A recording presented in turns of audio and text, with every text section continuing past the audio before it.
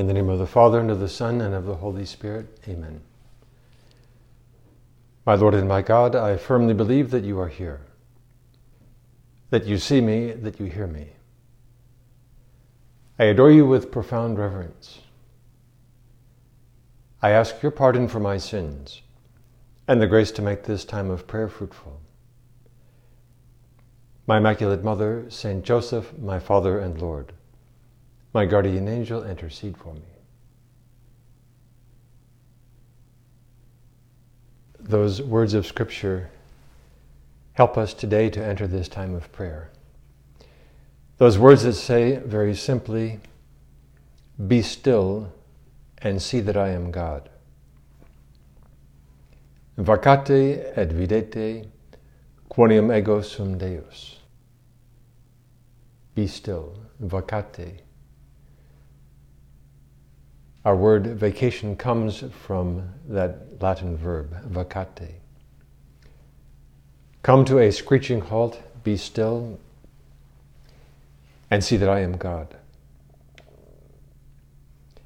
We crave the silence of this prayer so that we can take in all the lessons that the Lord wants to teach us. We marvel at the rapt attention of Mary and Joseph, that focus of the shepherds, and in a few days, the Magi. None of them can take their eyes off the newborn. God has showered us with His mercy.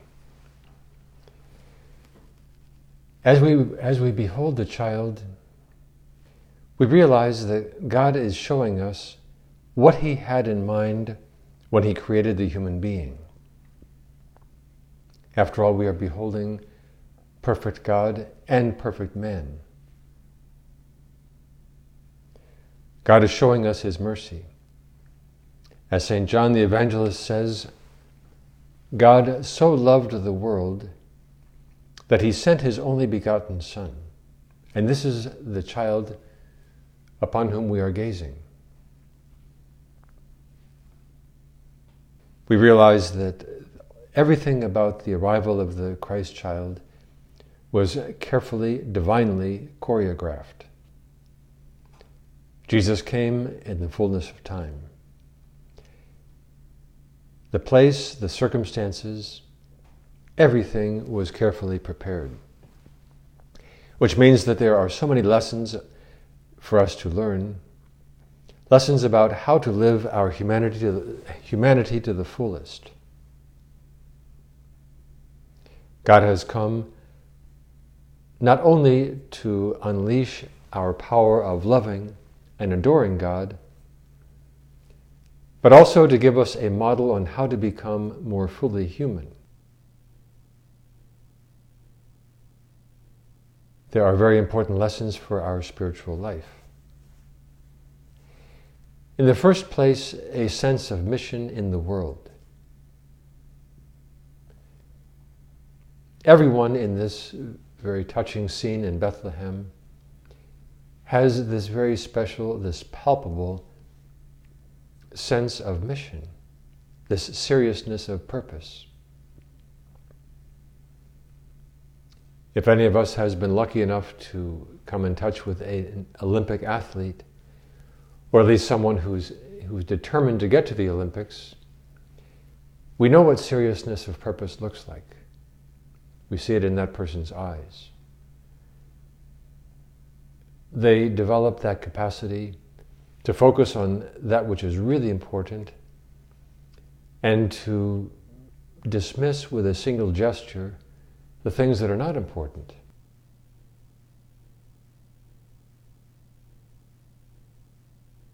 In the letter to the Hebrews, we read, "A body you have given me, Lord. Behold, I come to do your will." For us, what this means is that nothing in our life lies outside the scope of our mission. And that mission, of course, is to seek holiness and to bring others to God.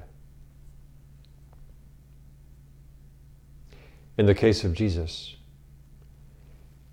that mission obviously was very, very special. There was a get-together in 1973, if I'm not mistaken. A get-together with St. Josemaria in Rome, when at a certain point someone placed in the arms of St. Josemaria that model of the Christ child. This was something that took place every year.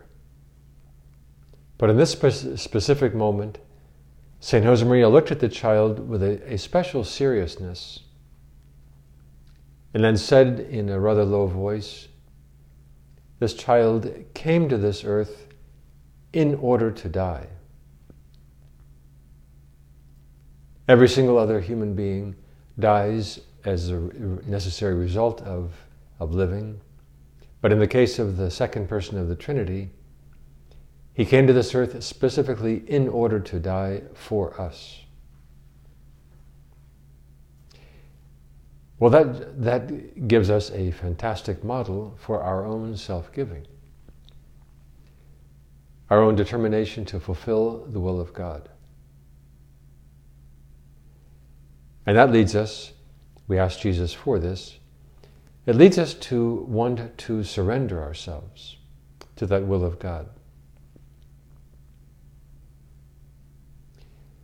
You may have heard that very simple, very beautiful Spanish Christmas carol that starts off, "Beautiful child. Beautiful child, in your presence, I surrender myself. I give up. You have conquered me completely." This is a very loose translation, to say the least.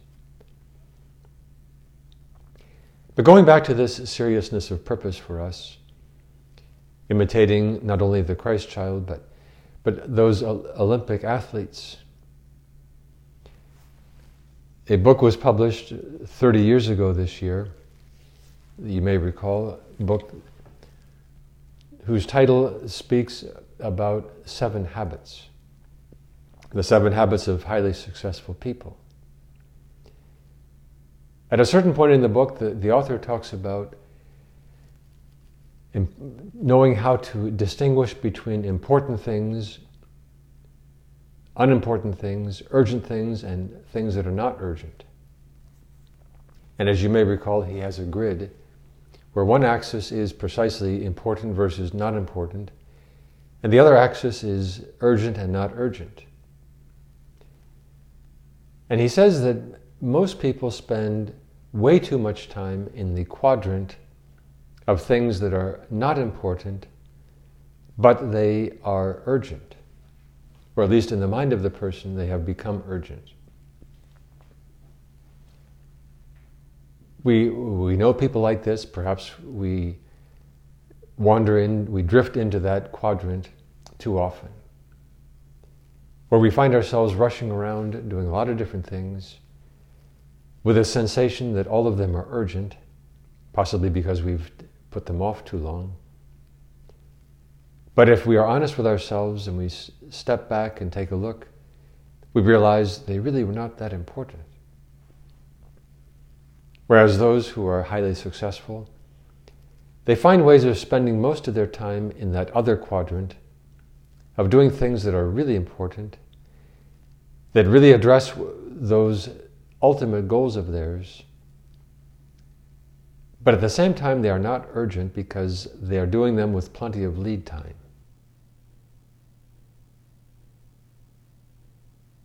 At this very moment, in this time of prayer, we are in exactly the right quadrant, doing something that is very important, and given the fact that it is not urgent, gives us this joy of knowing we are doing exactly what we should be doing. Adoring the Christ child, coming to a screeching halt, enjoying his presence and learning from him. Another lesson from this marvelous moment, as we look at Our Lady, this new mother, the virtue of hope.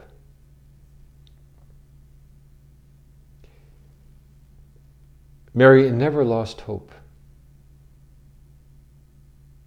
Now, we can't imagine how stressful it must have been, especially for St. Joseph, not only during the long trip to Nazareth, the trip from Nazareth to Bethlehem, but then searching for a place to stay, for a place for Mary to give birth.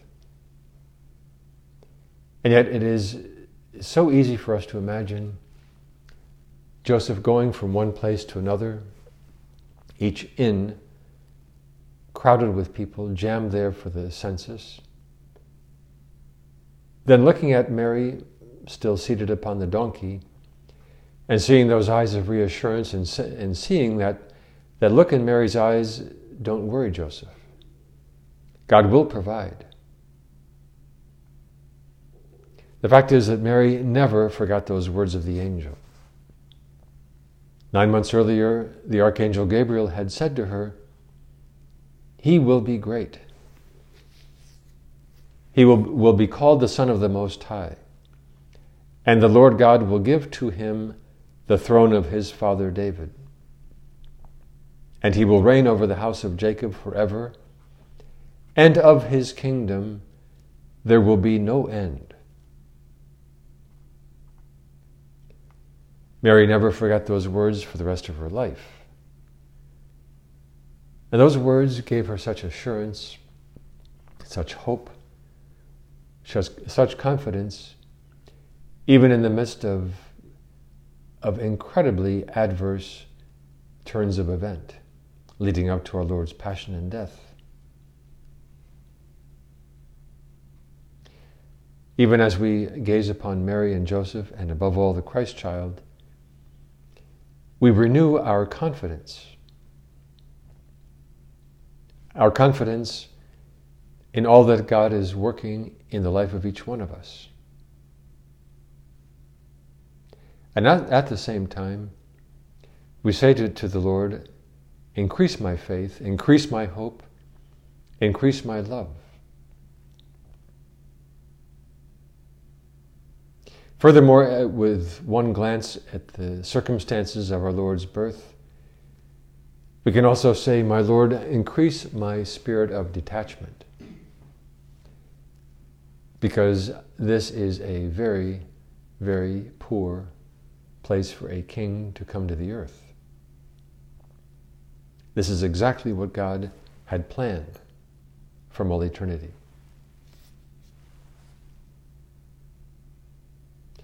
He wants us to be detached.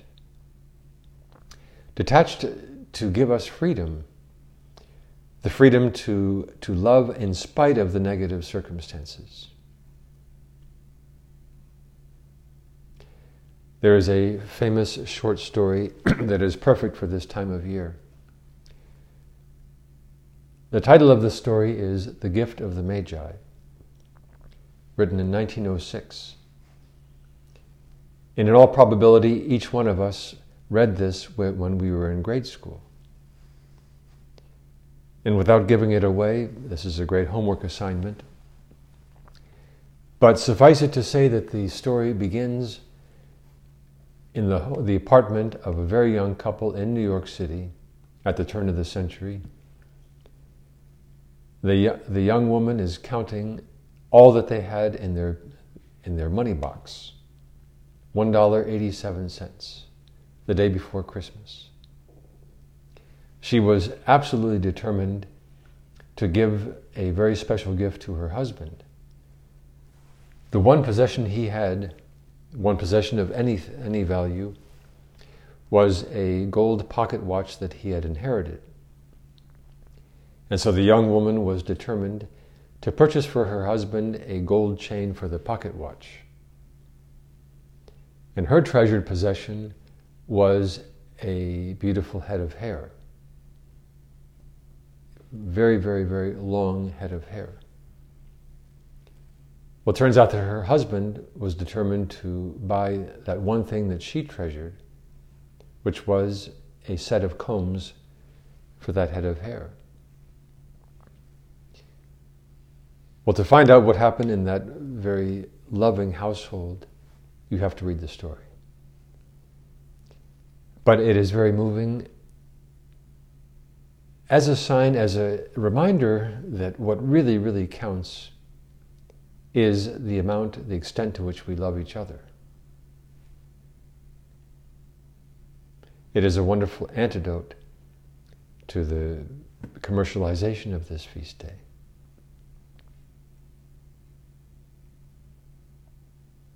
The more we contemplate the scene of Bethlehem, the more we try to use our imagination to fill in the gaps and to appreciate the objectively difficult circumstances, the more we have to ask ourselves, how did they do it?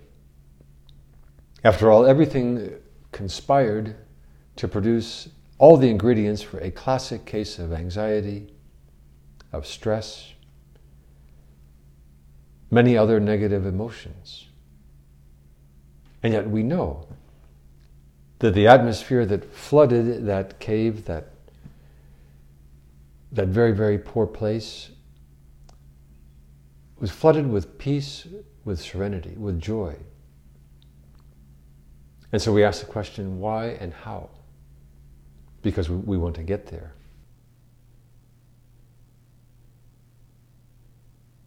In a recent get-together, the prelate of Opus Dei spoke a lot about freedom. He reminded us about a very important thought from St. Thomas Aquinas. The greater our love, the greater our freedom.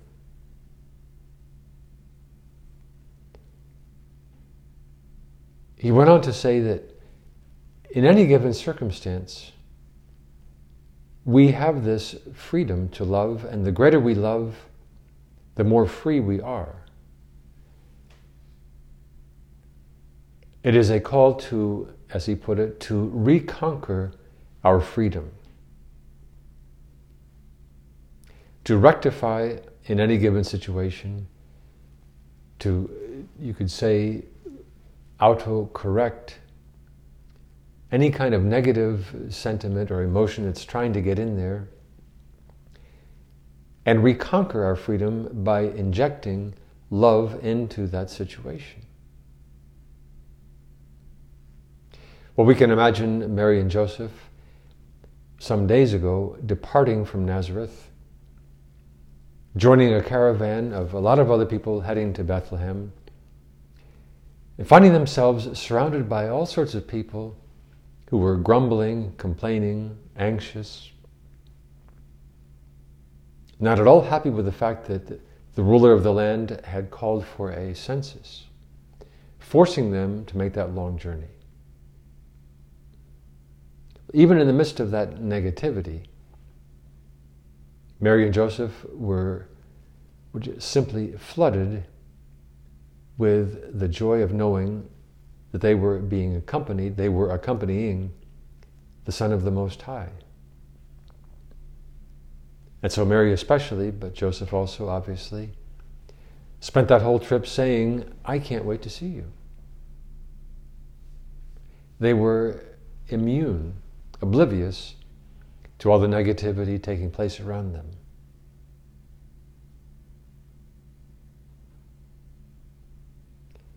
We, with our spiritual life, we have all that it takes to reconquer our freedom, to, in a very real sense, become immune to negativity, especially on a day like today. Well, finally, that momentous event in Bethlehem speaks volumes about being open to absolutely everyone. I mean, consider the setting. A young couple that is very poor, some rough shepherds accustomed to spending most of their life outside, showing up very shortly after our Lord's birth. Some days later, a kind of royalty from the East, the wise men. The Lord has choreographed this for us also. He is showing us the importance of being open to absolutely everyone.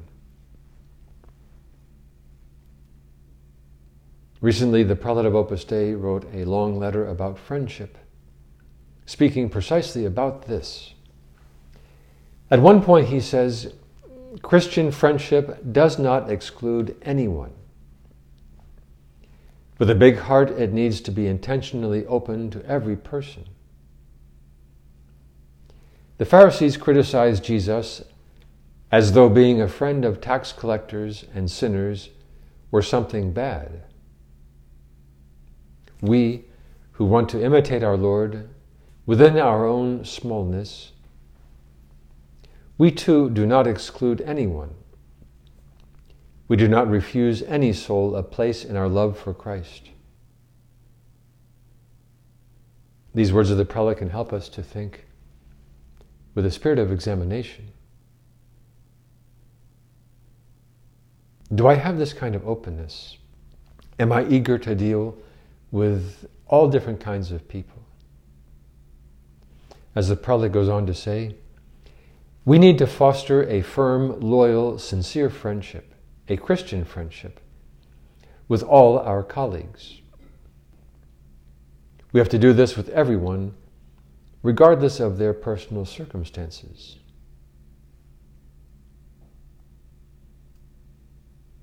Even now, at this point in our prayer, we can be thinking about people in the neighborhood, people at the office.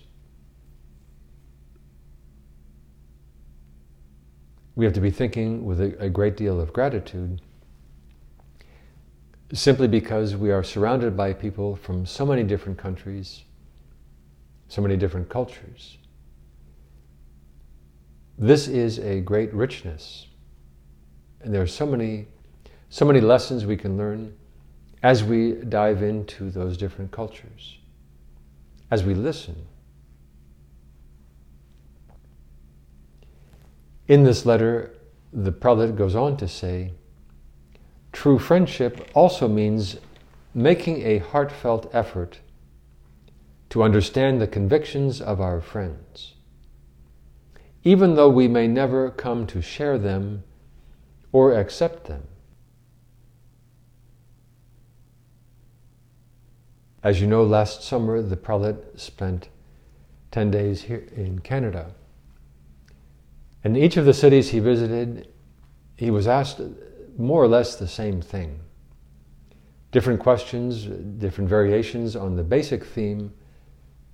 At my office, in my neighborhood, I come in touch with people who have very different opinions, very different visions of life. Many times I don't agree with them. How should I handle that?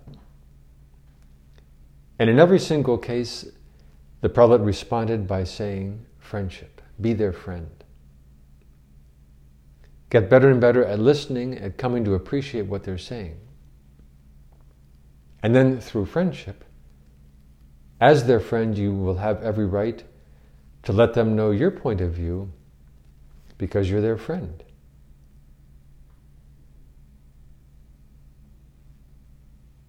Well, going back to this letter that is so helpful, our friends help us to understand ways of viewing life that are different from our own, that enrich our inner world, and when the friendship is deep, that enable us to experience the world in a different way. Well, these words obviously ring so true. That when we listen and when we are really interested in learning, when we are open, our world becomes vastly more interesting, more fascinating.